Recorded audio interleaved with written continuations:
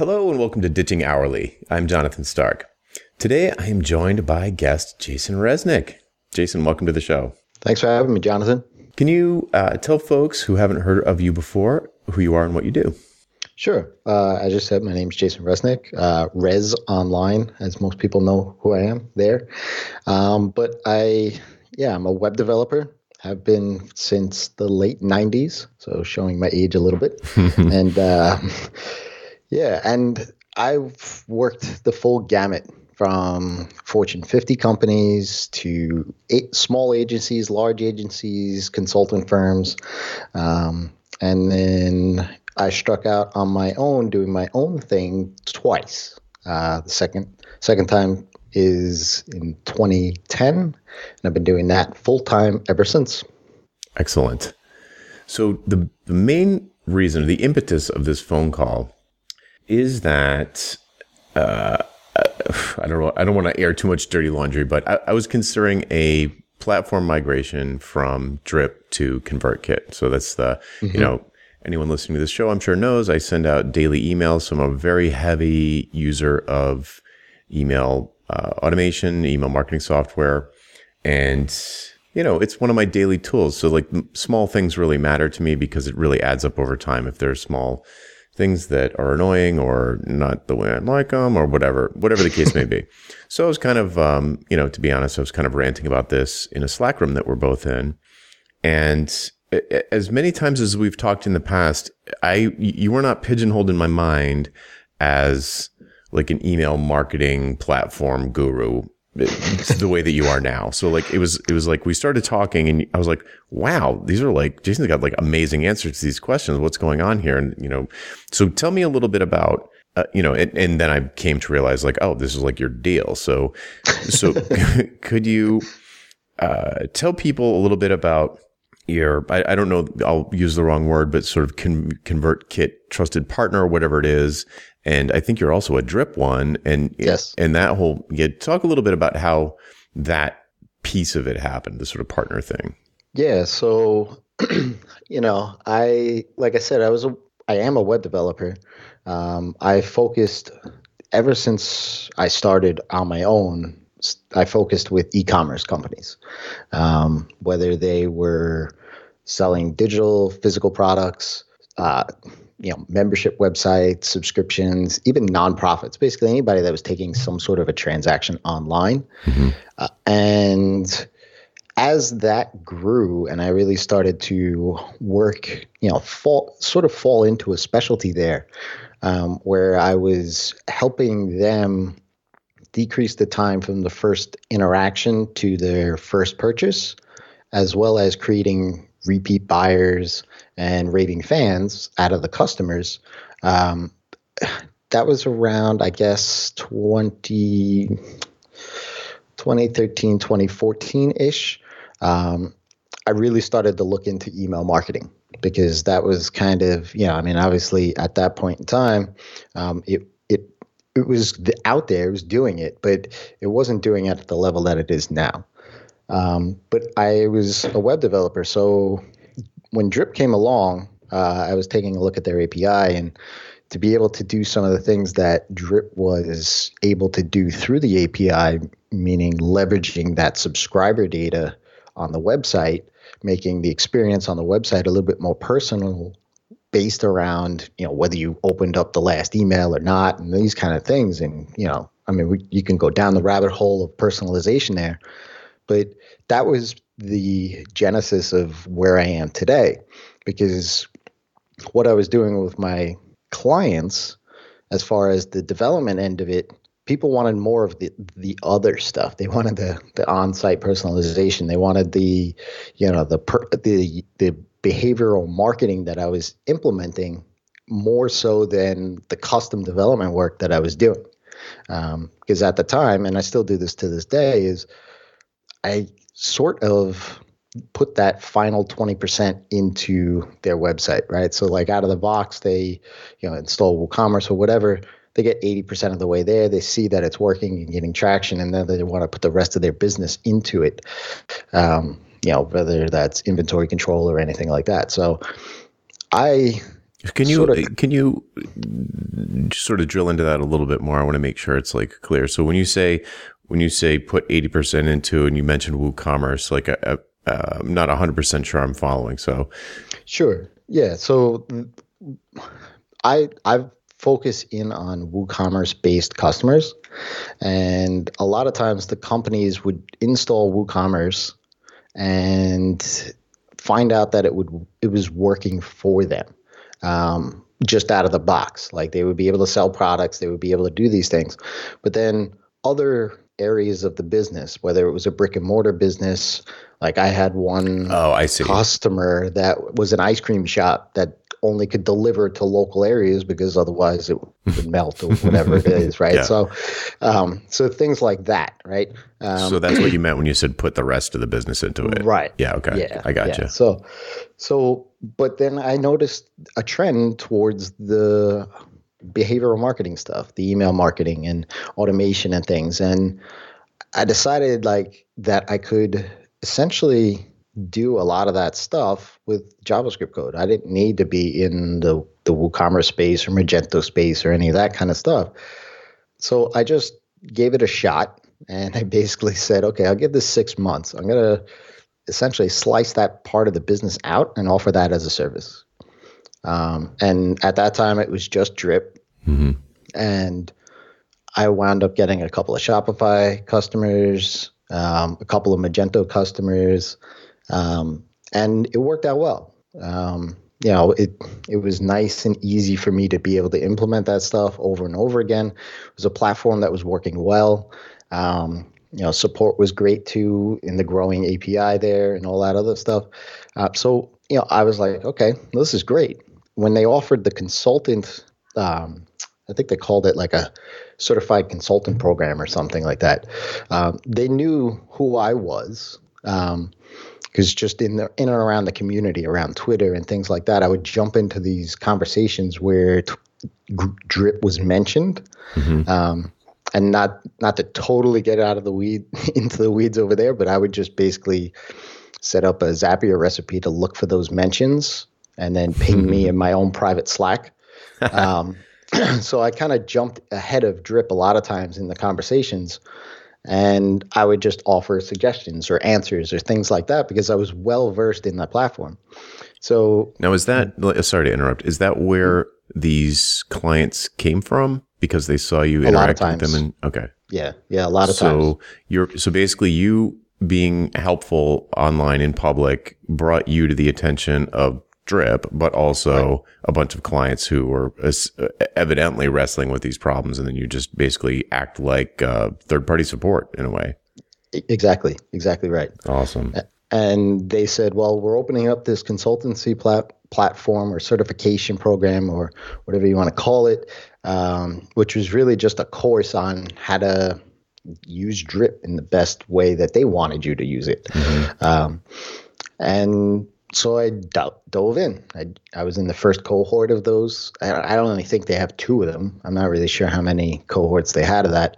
But it put me into the directory there. It put me into the cycle, the cog over there as well for custom requests that their customers were getting. So they would feed leads over that they weren't going to handle, but I could. So that was the genesis of that service of my business. And now that over 6 months' time became half of the revenue into my business. Yeah. It's crazy. It's like, I mean, it's not, I almost said it's crazy, but it's not crazy. I see it happen all the time. So, people pick a platform. It could be, I talked to Ben on an earlier episode from Knapsack about the same exact thing with Squarespace. I've talked to Kurt Elster in the past, same exact thing with Shopify. And now you talking about this with Drip. And I will point out that the one thing that's in common with all 3 stories is that you guys were all really early. I think that was the biggest thing, because me being able to just jump ahead of Drip in a lot of the conversations on the social web, so to speak, allowed Drip to see who I was. Yep. Right. So, and it was a little, people, had one-off questions or they would complain or whatever it could be. I'd answer it either with a screenshot or a link or a knowledge base article or whatever, or my own blog posts, because I would write about these things as well. But, it was really that Drip would then say, hey, look, I think Jason can handle this for you. Here's his Twitter handle or here's his email, and you can have a good conversation with him to do that. So I've always looked at platforms as a tool. I mean, even WooCommerce and WordPress, same thing. I mean, I grew up doing Java development and, Ruby development. I moved to Ruby on Rails, and, I kind of just looked at it as a tool for providing a solution to my clients. So with that being said, similarly, I did the same thing with ConvertKit. So before we go there, Sure. I'm dying to hear this too. But before we go there, I want to, and maybe you can't answer, maybe you don't know the answer to this question, but what gave you the confidence to make that leap? So like you had to decide at some point to set up that Zap and to jump onto Twitter and jump in front of Drip support. Do you remember, was there a thing that you said, was there a moment when you were like, I think this is going to be big? Or was it more like you were really into the platform at the time and it was fun and you just liked answering the questions, or maybe some other third option, or do you just have natural business instincts and you were just like following the interest of the prospects that you'd been talking to? I think a mixture, to be honest. I'd like to say that I had the foresight to see that this was going to work, but, I just knew how I ran my business in the past and how I was able to jump into conversations and solve problems. Even in the WordPress space world, I made relationships with tools that I use on a daily basis.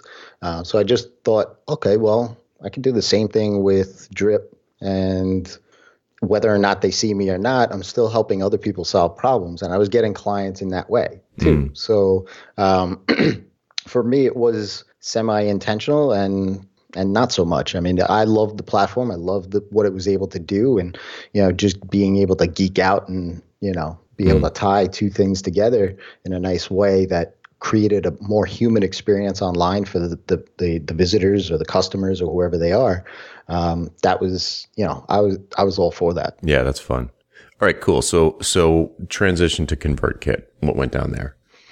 Yeah. So what was funny was that when I decided for myself to use Drip, it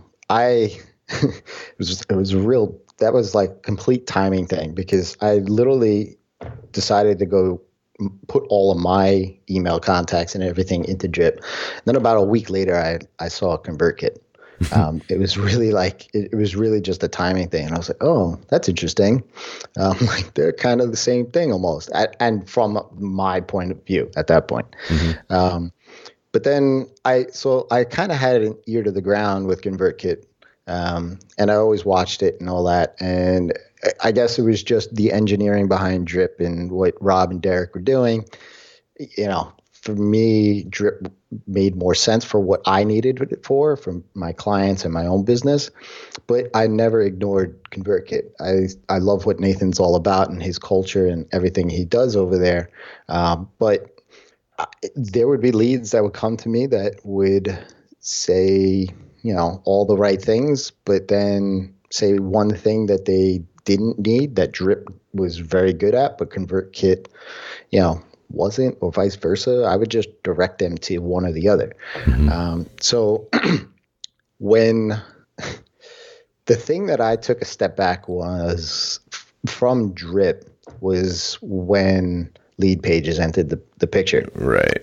Because that was at the time where I had already made, half of my business now was Drip related.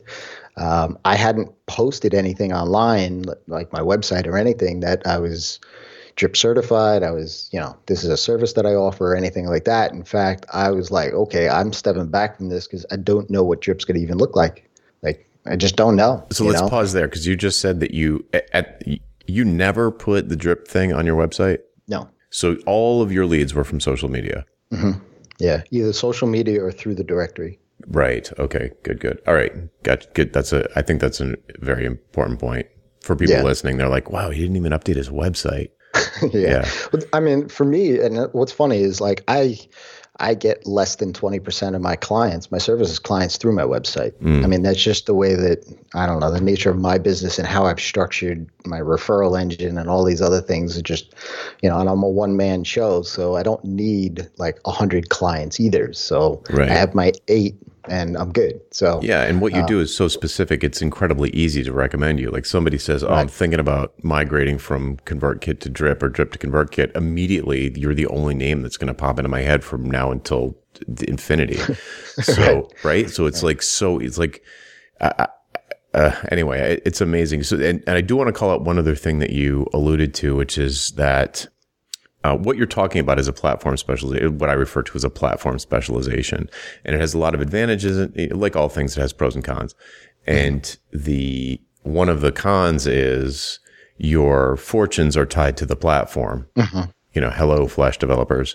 So I just wanted to like call that out explicitly. So now you saw it, Lead Pages acquired Drip. Right. Rob and I'm sorry, I don't know the other guy's name. Derek Reimer. Okay, yeah. Rob and Derek, they're, golden handcuffs, they're going to be out of the picture. All the sort of plates are in the air. What's going to happen?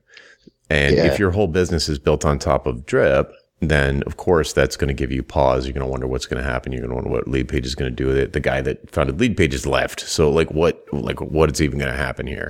Right. Like how long until Salesforce buys them or whatever. Right. So, okay. So all those thoughts came into my head. I'm like, okay, does Google swoop in? I mean, like who's coming in, right? Like, so yeah, I literally took a step back and I even said to my wife, I said, look, this whole thing that I've been doing over the summer, like carving out a part of my business now is like falling apart. Like, it could fall apart. I don't know. Yeah. So I was just like, all right, I'm just going to take a step back. Still kind of just put it on cruise control, right? Like I still did what I did. I didn't really ramp up anything. Like I said, I didn't put anything on the web, on my site to talk about it. I kind of just wanted to see what would unfold there. And now, were you still doing this sort of answer bombing on Twitter or would you kind of? Okay. Yeah, I mean, I still do. I did it today, even. It's just, it's become a part of the process, I guess. Yep. Okay, I got to pause again because that is a great point. That feeling, I can't think of. I don't think I might have never met anybody who didn't enjoy helping someone else. Like, I don't think I've ever met someone who didn't enjoy helping someone out, whether it's introducing them to someone or giving them an answer to a question that they, like what kind of person like wants to hold that kind of information back when they have it? Like, I have expertise that can help this person who's in pain.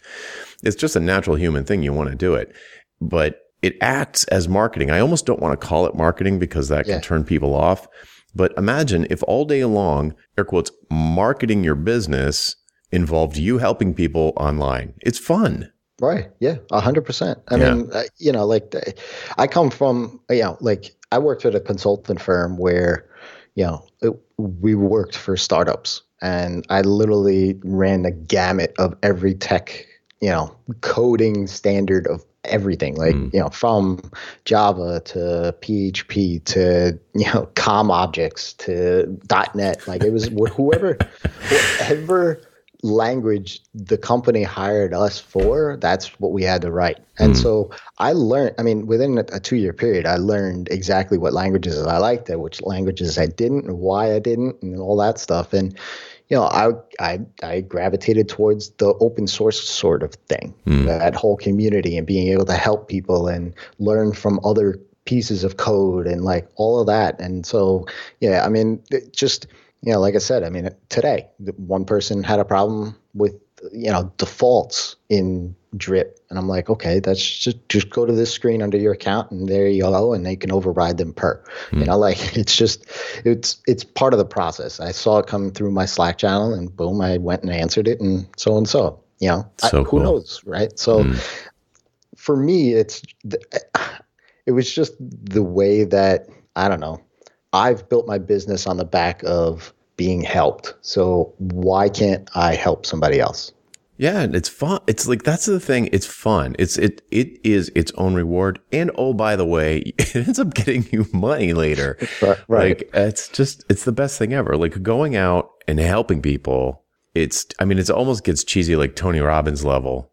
of like, it's not karma. It's like more predictable than karma. Like if you just help Right. people all the time be better, people are going to want to be around you. And eventually someone's going to want to give you money, and you can just fund this mission of helping people. It's like super kumbaya, but I see it work over and over and over. Anyway, Yep. so here you are. You've put all this work into this platform. You feel like you've built something.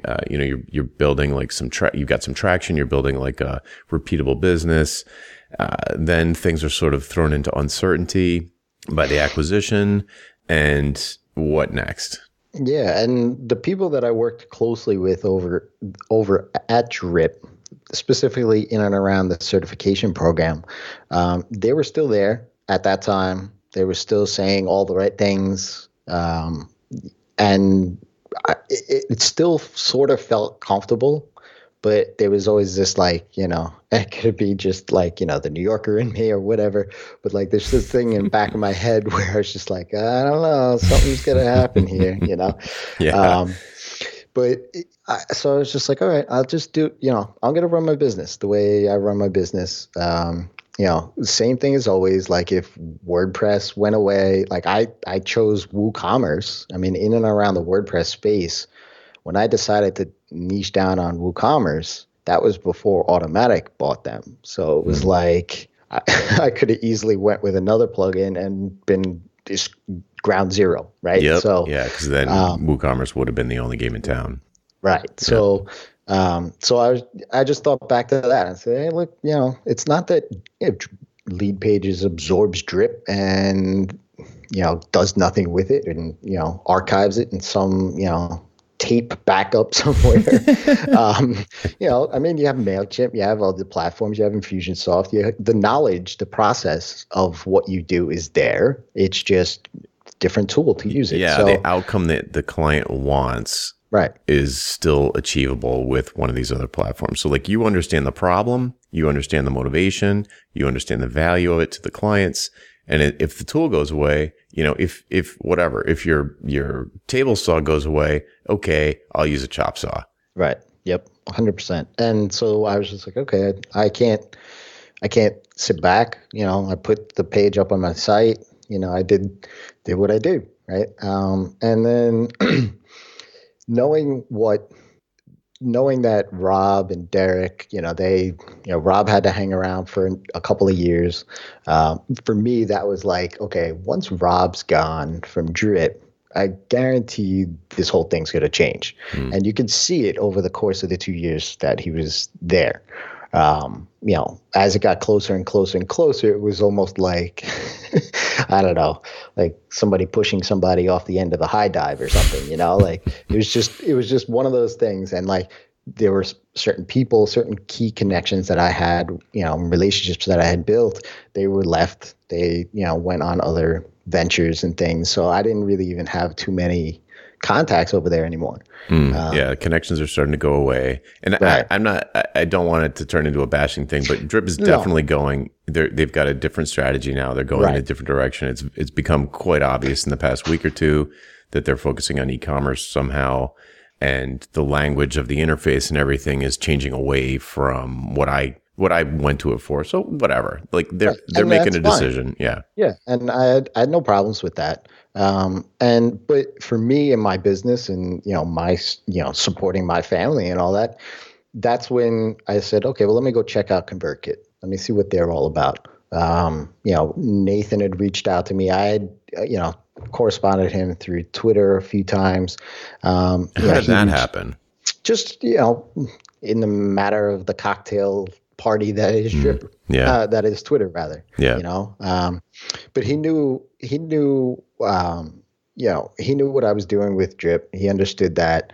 And he was just kind of pinging me because I was doing the same thing with ConvertKit customers that I was doing with Drip, where I would just set up that little notification system.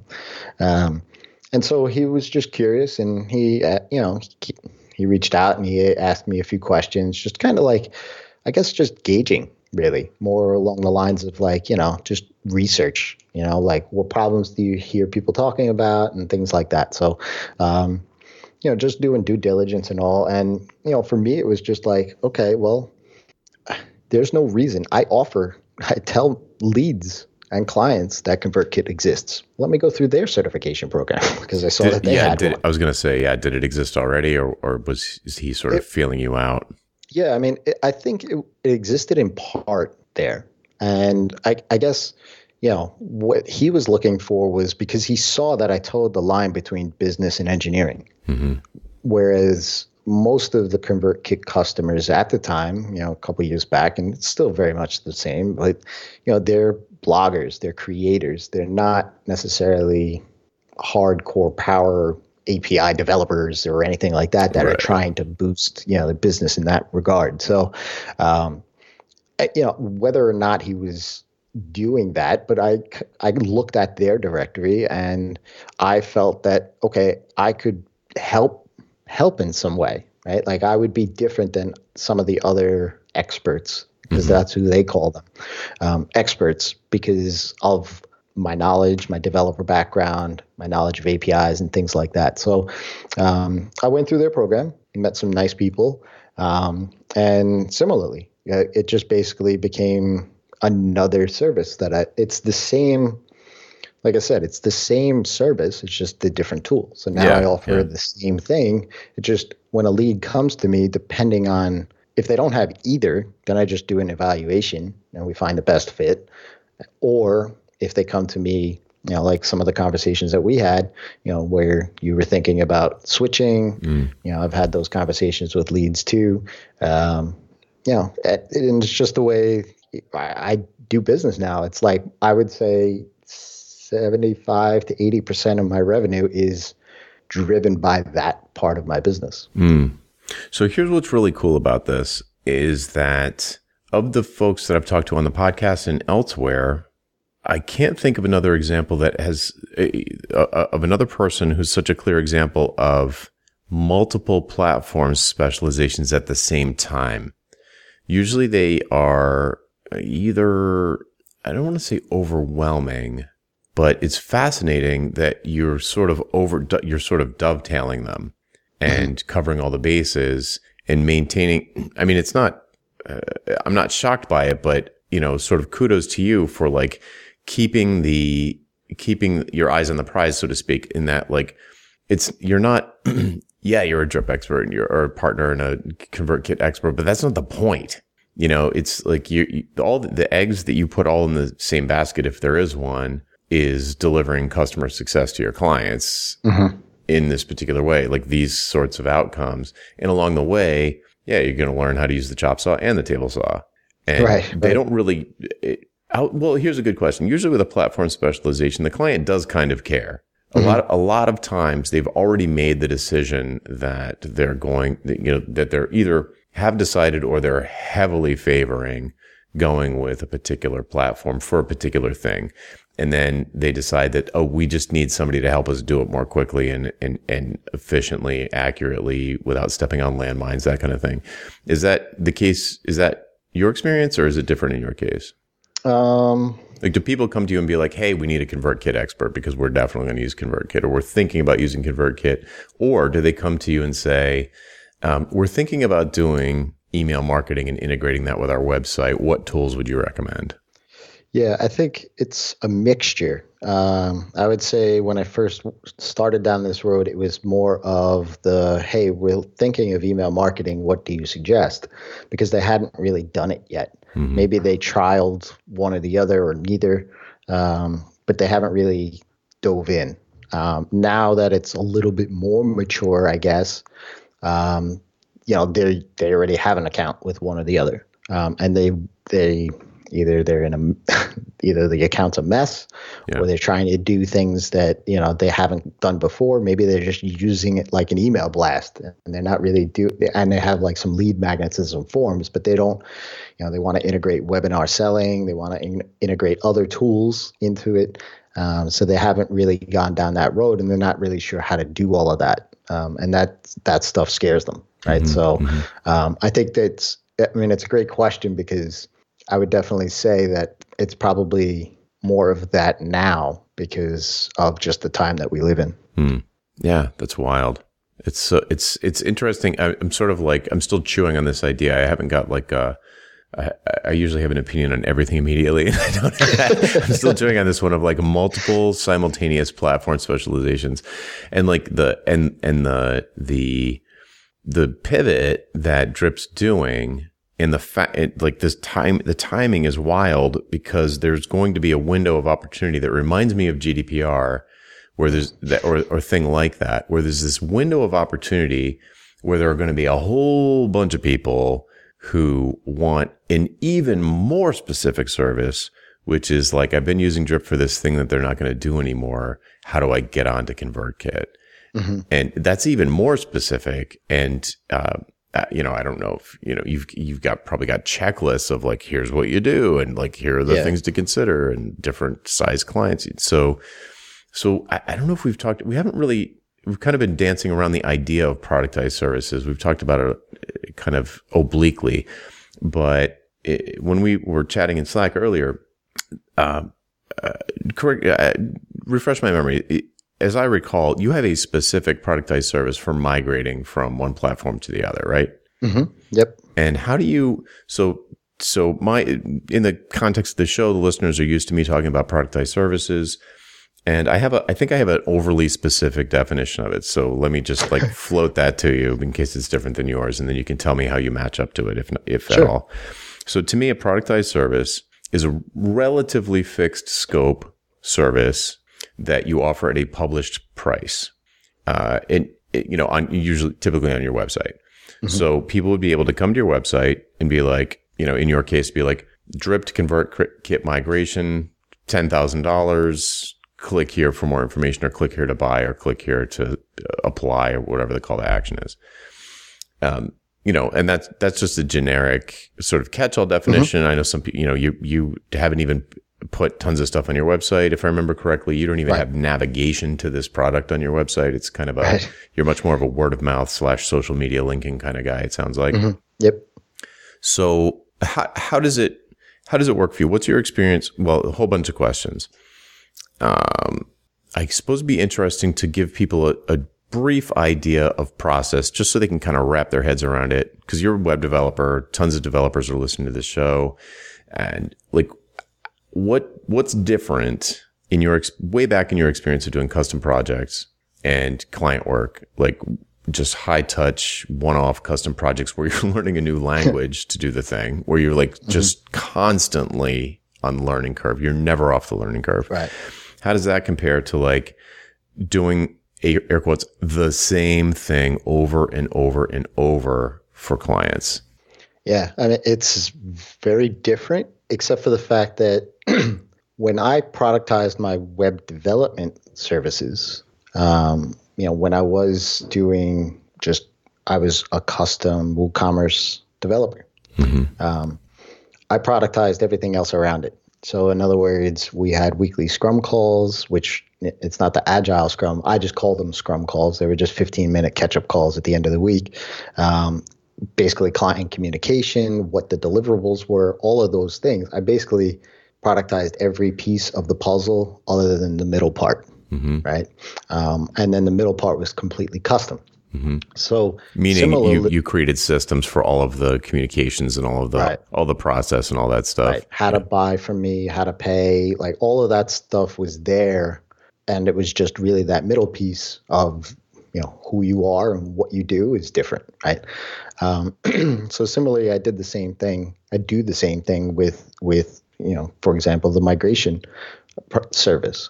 The thing that is the custom part is everybody's business is different, mm-hmm. right? Like everybody's setup is completely different. Some people have a naming convention for tags. Some people don't, right? Most people don't. Yep. Guilty. Most people, I can't even tell you. There's three kinds of users that I found for any platform, whether it's ConvertKit, Drip, or whatever. It's usually a power user, like somebody that writes liquid code in their emails and basically understands the underpinnings of the platform and uses it to the best of its ability, which is they're rare. Right? Yeah. Then there's the middle ground folks who blast emails to segments They have tagging around things. They have lead, magnets. They use rules in amongst the rules to be if this, then that. They have some basic workflows. Those are usually the messiest type of accounts. And they're often the accounts that, like you were saying before, the checklist comes in handy because they don't know, they can't remember all the corners of the business. And until they switch, they're like, well, this thing isn't working. I'm like, I didn't know about this thing. Yeah, it's brutal. It's brutal. And then the third one is like the people that are just the beginners. They're just like, I signed up for Drip based off of some promotion or, ConvertKit off of some promotion. And I just blast my entire list every Thursday, and they have some tagging, whatever. It's just really basic. So I can usually get that picture just by logging in. And then I could kind of go down that road. I basically have like this discovery. Yeah, is this before they have paid or after? This is after. Okay. Right. So the service in and of itself is that they send me an application of their account, and I see if it's a good fit. There's different data points that I look for, like subscriber count and well do they know their business? Who am I talking to? Those kind of things. Sure. I mean, I've heard you talk about, this to your audience before, as far as the project. I call it a project brief. Mm-hmm. And then if it's a good fit, then I say, okay, this is great. We can move forward. Basically, here's you pay. We have a kickoff call, and we dive in. So let me just call something out there. You understand this already, but I just want to call it out, which is that someone could fail that test. Yes. Mm-hmm. Yeah. So that's the thing that is not obvious to lots of people when I'm standing on my soapbox and telling the world what to do.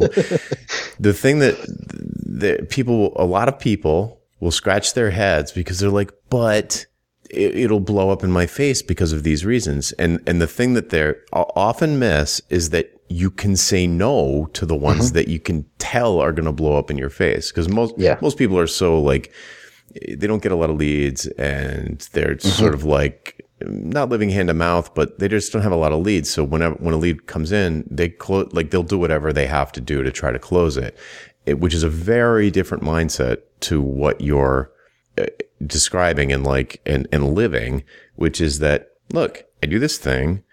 It's relatively fixed scope. That's the key. Right. And if the person's scope isn't going to fit into what I offer here, I'm going to say no. So when people are like, well, I can't charge only $2,000 for that because some clients will have a massive rat's nest of problems. And right. Those are the clients you filter out. Okay. Right. Sorry to interrupt. I just had to call that out.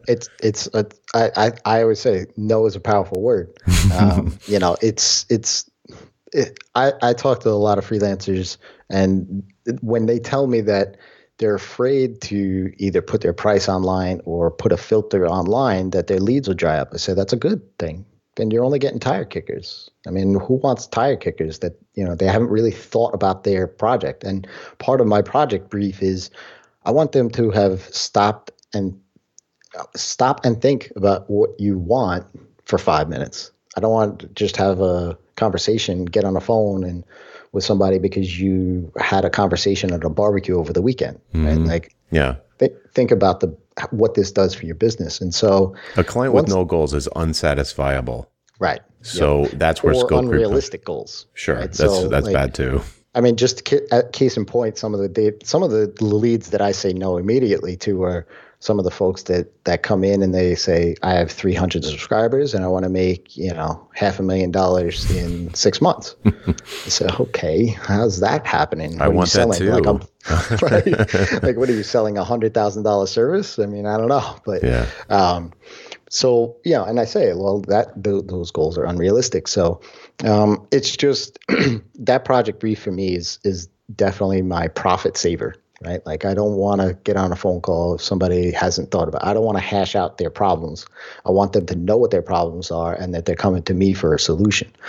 So what I do on the back of that kickoff call is, and it's really a quick call. It's really just to get access if they haven't given to me already. I usually put them through an onboarding process, an email that just goes out and says, here, this is what I need from you.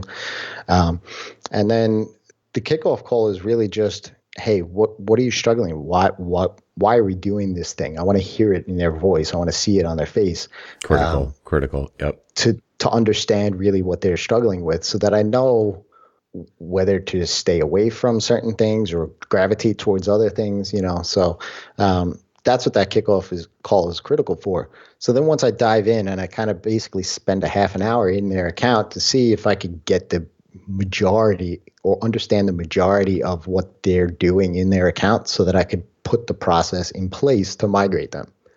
Yeah. Now, and it also gives you like that convo, that like real time, and you do video usually? Yes. Yeah. So that conversation, you're getting a lot of, you're marinating yourself in their situation and their goals, their wants, their needs, their dreams, their fears, their nightmares.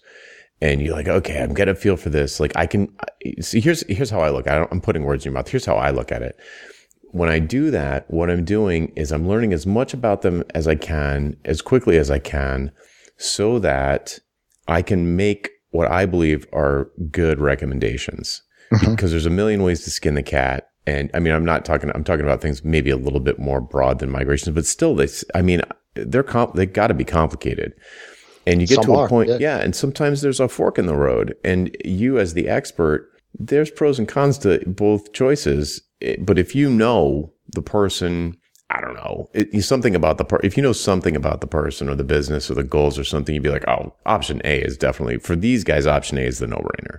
Right. Yeah. And that's the thing too, is like it even on the socials, you hear like Drip and ConvertKit in the same breath all the time. But I tell people this all the time. It's not apples to apples. They are two different platforms. They're two different applications. It's more like an apple to an orange.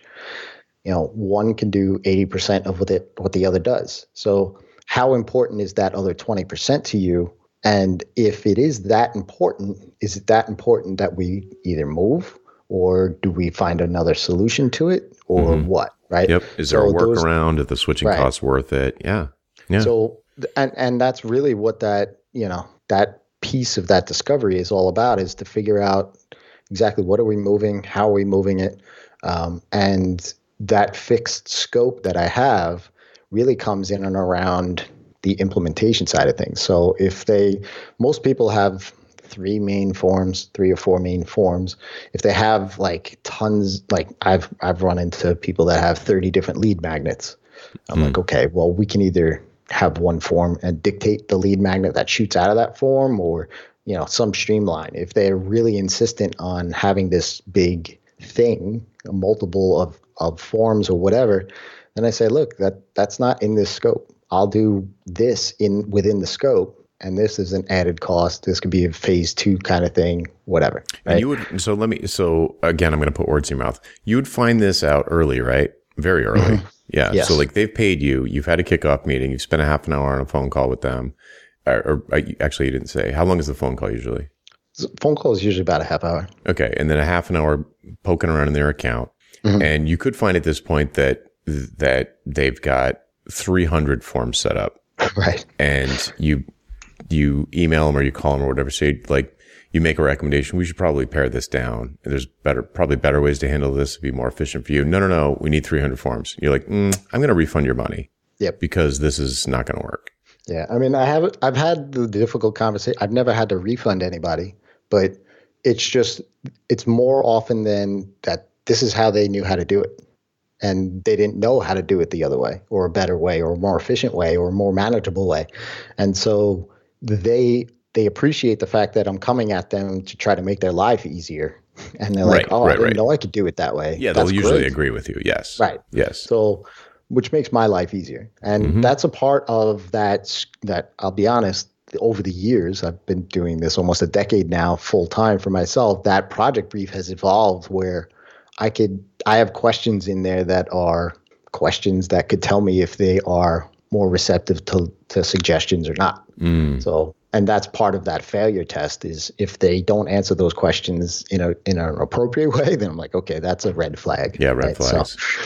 So yeah, and that's really how it works. And once we decide on some strategy, then I just get to work and implement their migration and move forward. I mean, I have other productized services around that, things like evergreen newsletters or webinar implementations, things like that are more really just that's the repeatable thing where there's I mean, it's the same thing. Maybe the integration's different, but webinar is a webinar. You have the primer to show up and then you have the follow-up after it.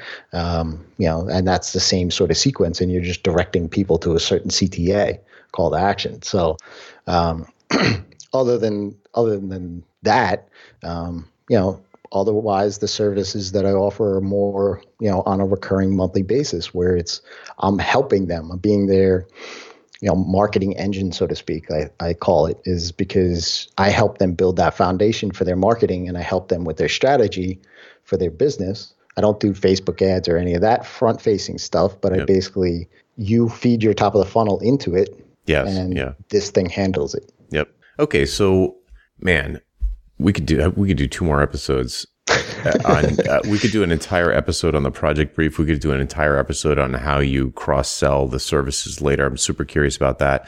But I think the point of this episode, the thing I really want to get across to people is the sort of nuances in the day-to-day of doing productized services instead of one-off, constantly different custom projects for different kinds of people all the time using different tools. And you're such a great example of like both extremes, because you were learning new languages to dev. I haven't come across a lot of people who can say that they would learn .NET to take a project on. And then later in their career, they're like, I do drip to ConvertKit migrations. That's a service that you know what I mean? It's like the two polar ends. Either. Yeah, those are the two opposite ends of the spectrum. So, I mean, for me, I'll be honest. I got burnt out basically in 2011, 2012, big time burnt out, where it was essentially a month after I proposed to my now wife. I said I was going back to work at a full-time job because I felt like I was chasing my tail. I was doing a lot of Ruby on Rails projects. I was doing a lot of custom PHP projects. And it was like every 3 to 6 months, I was going back to a technology and relearning what I missed because I wasn't on that kind of a project. And that's when, she showed support in me that I was completely unexpected. I mean, she said to me that, well, that's not what you want to do. I know that. So, and you know that, so we'll figure it out one way or the other. I'm like, wait a second, what? Like, she's the non-gambler, the rock, like, I want to know what's going on kind of thing. And like, she's telling me this. So I was like, all right, I got to figure this out. And that's when I first pivoted my business the first time to really focus in on one technology. So I wasn't chasing my tail. I could become that expert in there. Yeah. And so now I've niched down a couple more times, obviously, but, yeah, I mean, learning different platforms, it's a tool, right? Yeah. And sure. Like, I know Drip a lot better than I know ConvertKit. I know ConvertKit very well by using it, for the past couple of years. But at the same time, it's those little subtle nuances that at the beginning can get you into trouble, right? Like if you don't know that one platform can do something that the other doesn't, and you suggest that other one that doesn't do that thing, and then you find out that you can't do that, that's where you get into problems. Yeah, painting yourself into a corner. That's It's the relationships with support teams and internal people on those platforms that really make a huge, huge difference. Yeah, that's sort of a surprise that's come out of this conversation for me. I wasn't expecting to get so much information about platform specialization, but you are really, really calling out all of the highlights, sort of the pros and cons of how to do it, what the important parts are. So honestly, for developers, a platform specialization I can't bring myself to say the word easy, but it's less scary. let's put it like that. It tends to be less scary for people than like a vertical specialization, where somebody says, so like, I'm just gonna build Rails apps for dentists, or like, I'm just gonna build websites for dentists, and I'm gonna get amazing at servicing the dental industry because my parents are both dentists. I know everything about being dentists, and I love building websites, so I'm just gonna specialize on dentists. People have a really, from experience, I can tell you that people have a really hard time settling on a vertical specialization because they feel like they're throwing a dart. They're not committed to it. If it doesn't work immediately, they switch to a different one. And the other thing people consider generally is a horizontal specialization. Like, I'm going to be awesome at PHP, or I'm going to be awesome at Rails. Rails is almost a platform. It depends on your buyer, but let's say PHP. I'm going to be amazing at Amazon Aurora or Lambda or something really, really under the hood. And they just love the technology and they want to go deep on it. Platform specialization kind of like splits the difference. And for people who are not savvy marketers, but still want to focus on a technology angle, platform specialization can be really good if you get in early, like we talked about, if you develop relationships with the people inside of the platform, which you just mentioned, and if and your eyes are open to changes in the platform that can negatively affect your business. I think if you keep all of those things in mind, platform specialization might be for a non-trivial percentage of people listening to the show. I think platform specialization is a very interesting way to go when you're trying to like get off of that hamster wheel and start stop learning a new language every 6 months. Yeah. I mean, for me, the productized services that I can, for lack of a better term, it's like basically they're buying a box off a shelf. Yep. I don't have to worry about the vertical. It is what it is. On migration, I don't care whether you're an e-commerce company, you're a coach, you're, who knows, you sell digital, physical products somewhere. That's irrelevant. It doesn't change the scope. Right. But the recurring services that I do for monthly is vertical. Like I only stick to established online businesses that have, whether they're e-commerce, membership sites, sell subscriptions, those kind of things, because that's the business that I understand the most. I've been doing that. I've been working in and around that business for 15 plus years. So I understand that the most.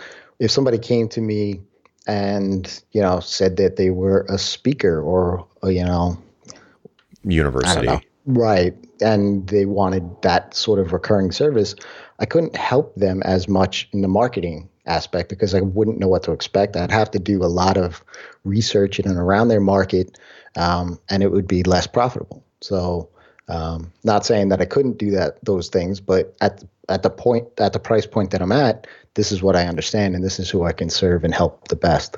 Right. So to the dear listener, you know that sort of like eye rolling commiseration that happens on places like Clients from Hell or just whatever at a meetup when you're having coffee with friends and you say, oh, well, there's always surprises on projects.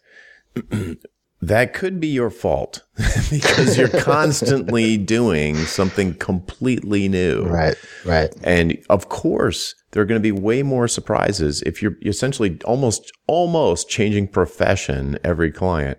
Like I'm going to be a plumber this week, and then I'm going to be a garbage man this week, and then I'm going to be, I'm going to be a roofer the week after that, and then I'm going to work for Uber. You're always a beginner. You're always a beginner. Yeah. It's like this sugar high of learning at first because you're like, I love learning. And it's maybe you're tapped into a client in a new industry or you're learning a new language. And I always wanted to learn React. These guys want React. I've never done it before, but I know JavaScript. I can learn it. I can hit the ground running. I can get up to speed over the weekend. Well, what that leads to is these horrible surprises that turn into scope creep. And yeah, so it's like it's sort of not a self-fulfilling prophecy, but it's depressingly predictable from the outside. Yeah, and it's hard for me. If I had to keep switching like that, I think it would be harder for me to sell a recurring service because then I can't tell them when certain things would happen or be expecting. What are they going to get at the end of month 1 versus month 6? Those kind of things. I mean, I know what that looks like now. You know, I mean, what I do for my customers, I could say, okay, this is all the low hanging fruit. As we ramp up and we kind of clean you up a little bit, and we get that foundation built over the first couple of weeks, these are some of these other things we can chop off, and you know, you can start to see a return pretty easily. So, as a beginner, I don't know that I had that knowledge. I don't know that I would have been able to do that stuff. So I think the vertical is, for me anyway, it's crucial to specialization. I you know, like I said, the smaller migrations and webinar implementations and the lead magnets and all of those kind of boxes that you pull off the shelf, for me, makes it easier for somebody to work with me first without the commitment of the recurring. And then I sell them, you know, whether the relationship works or not, on that first go, it's easier to sell them on the recurring later. Yeah, if you hit a home run, it's like, how do we give this guy more money? Right. Yeah, of course. So cool. We should probably wrap and get into our weekends. I know we're both getting ready for the weekend here, but thank you so much for that. Was I knew this was going to be good. This is like even better than I expected. So thanks a ton for sharing all that experience with us. Yeah, no, thanks for having me. I appreciate it for sure. So where should people go to find out more about you online? Sure. You can find me rezz.com. That's with 3 Z's, REZZZ.com, or I'm at Rezz on Twitter. 3 Z's also. Yep. All right, folks, that's it for this week. I'm Jonathan Stark, and I hope you join us again next time for Ditching Hourly. Bye. Would you like to learn how to get paid what you're worth? How about selling your expertise and not your labor? We work through all of this together in the pricing seminar. Pre-registration starts soon, and you can sign up to be among the first to know when early bird pricing is announced at thepricingseminar.com. That URL again is thepricingseminar.com. Hope to see you there. Hey, Jonathan again. Do you have questions about how to improve your business? Things like value pricing your work instead of billing for your time, or positioning yourself as the go-to person in your space. Or maybe productizing your services so you never have to have another awkward sales call or spend hours writing another custom proposal. Book a one-on-one coaching call with me and get answers to these questions and others in the time it takes you to get ready for work in the morning. Best of all, you're covered by my 100% satisfaction guarantee. If at the end of the call you don't feel like it was worth it, just say the word and I'll refund your purchase in full. To book your one-on-one coaching call, go to jonathanstark.com/call. CALL. That URL again is jonathanstark.com/call. Hope to see you there.